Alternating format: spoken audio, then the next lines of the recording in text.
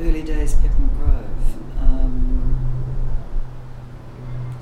John Coppin was somebody that was around. My grandmother, who lived in Cottesloe and was on her own at that stage, used to get her groceries from him, and I would be taken along, and I'd get a penny sweet or something like that as a treat.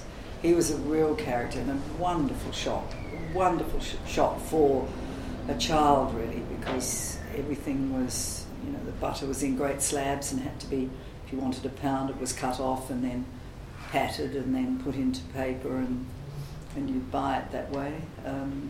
Sugar was out of a huge container and weighed. And he was a character, he knew everybody. And of course, after hours, he delivered to anybody who wanted deliveries in the area. The shop itself went on for quite a long time, and I can't recall when it actually finished as a shop, but you could also buy liquor there, as in port and stuff like that, and that's how they were able to change the licence to become a total liquor shop that it is today. What was it about him that made him a character, though? Was he funny, or...?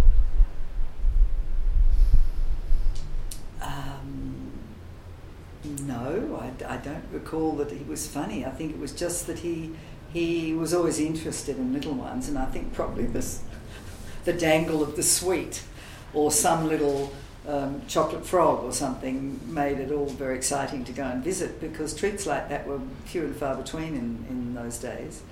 There weren't that many things around. But he wore an apron, and that set him aside from lots of other people in the area. Any others that stand out in your mind?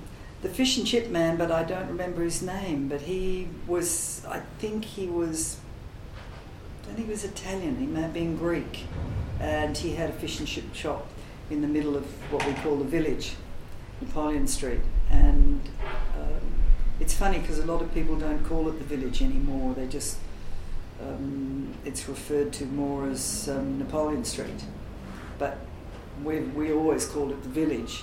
And the fish and chip man was one to die for on Saturday mornings when we got our pocket money, which I think I spoke about earlier. And my sister and I would walk down, and you'd get threepence worth of chips, and we didn't waste it on fish. We got the chips. And then there was a corner bar on where Mars is now, or not anymore, is it? No, it's where Mars was, on the corner of Leek and